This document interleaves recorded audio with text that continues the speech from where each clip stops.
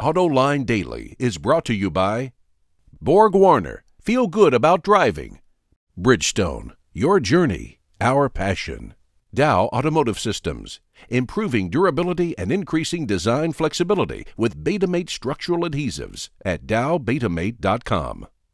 And by Hyundai, new thinking, new possibilities. Welcome to a brand new week of AutoLine Daily, where we work on keeping you up to speed on the global automotive industry. And on a global basis, the auto industry is headed for record sales. Wards reports that global car sales in March set an all-time record of 8.5 million vehicles, up 4% from a year ago. And for the first quarter, sales hit 22 million units. And amazingly, nearly half of those cars, 47% to be exact, were sold in Asia, with more than half of them sold in China. Last week, BMW delivered its first i3 electric car in the U.S. The company also announced that it has an EPA-rated range of 81 miles, which is not as good as we were expecting from this carbon fiber technical tour de force. The electric versions of the Chevrolet Spark and Honda Fit have a combined range of 82 miles, and the Nissan Leaf is rated at 84 miles. We kind of thought the i3 would do better than they do. At this year's auto show in China, Ford showed off its Everest concept and said it could be produced for the Chinese market. Now, CarNewsChina.com reports the Everest will be built by Ford's joint venture partner, Jiangling, and will hit Chinese showrooms by the end of next year. The 7-passenger SUV shares its roots with the Ranger pickup that is currently sold in other markets, and it's going to be powered by either one of two gasoline engines or a 2.4-liter diesel power plant.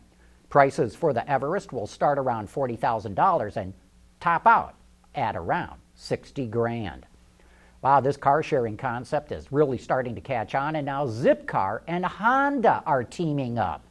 The car-sharing company just created a new service called One Way that will allow members to reserve and pick up a Honda Fit at a designated location and drop it off at another.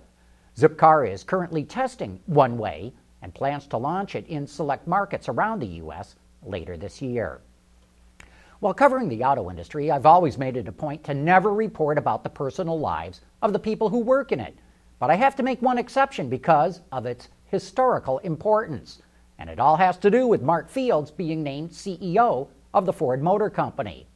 This story starts with Henry Ford, who was a complicated man. On one hand, he was a genius. On the other, he was an ill-educated bigot.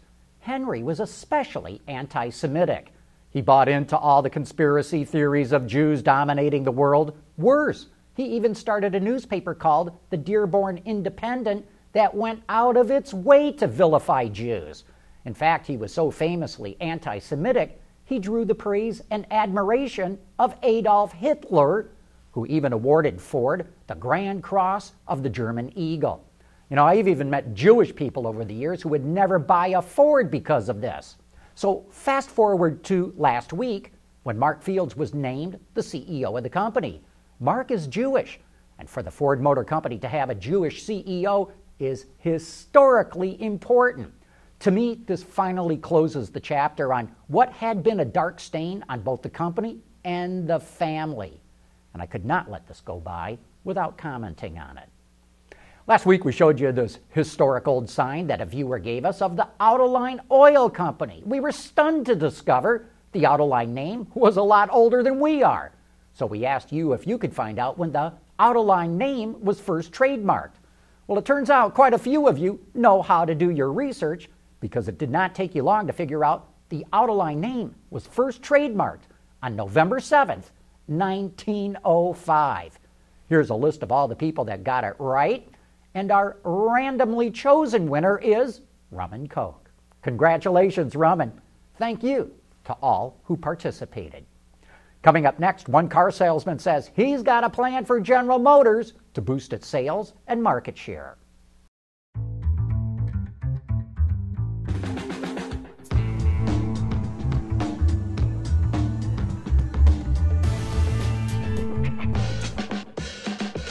The new Sonata from Hyundai.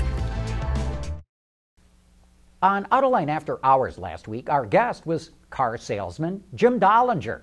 Jim claims to have sold more Buicks than anyone else in history, and GM execs confirmed to me some years ago that Dollinger definitely knows how to move the metal. So we were all ears when he laid out part of his plan as to how GM could start selling a lot more cars. Here's how we're going to do it. It costs the corporation, General Motors, zero. Nothing to do this. But every licensed driver in the United States gets $500 free service. Here's what you got to do.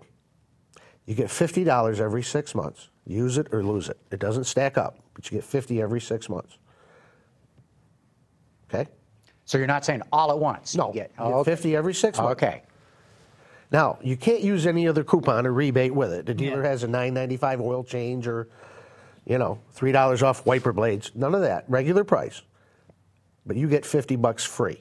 You can get a lube oil and filter, tire rotation, for sure. Yeah. Right? Now, to qualify, you got to test drive a new car while they're fixing yours. Now you're talking, Jim. You got to test drive a car while your car's up on the hoist to get your free 50. You got to test drive a new GM car, whatever you want to drive. Take a Malibu, car, right? take a Suburban, take a Cadillac, whatever the dealer is you go to. To get your free 50, you got to drive a car. Just take it around the block, put a dealer plate on it. You got to have a license, okay? You get 50 free service. And now, what's a dealer, just to get a dealer, I mean, dealers now pay quite a bit of money. $50 a lead. Just to get a lead to get something to deal with. Exactly. You're a step ahead of me. Okay. You're a step ahead of me. Now, think about this. The $50 really only costs the dealer $25. Okay. Okay? $25. How do you figure? Pure cost. Lube oil and filter, rotate your tires, $45, whatever it is. Yeah. Okay? Only costs them half time they pay the guy and pay for the filter. Their cost is $25, say. So tell me any dealer in the United States that wouldn't pay $25 to have the customer's car up on a hoist in their service department and their ass in the seat going around the block. Good morning. You don't need the internet. The hell with TrueCar.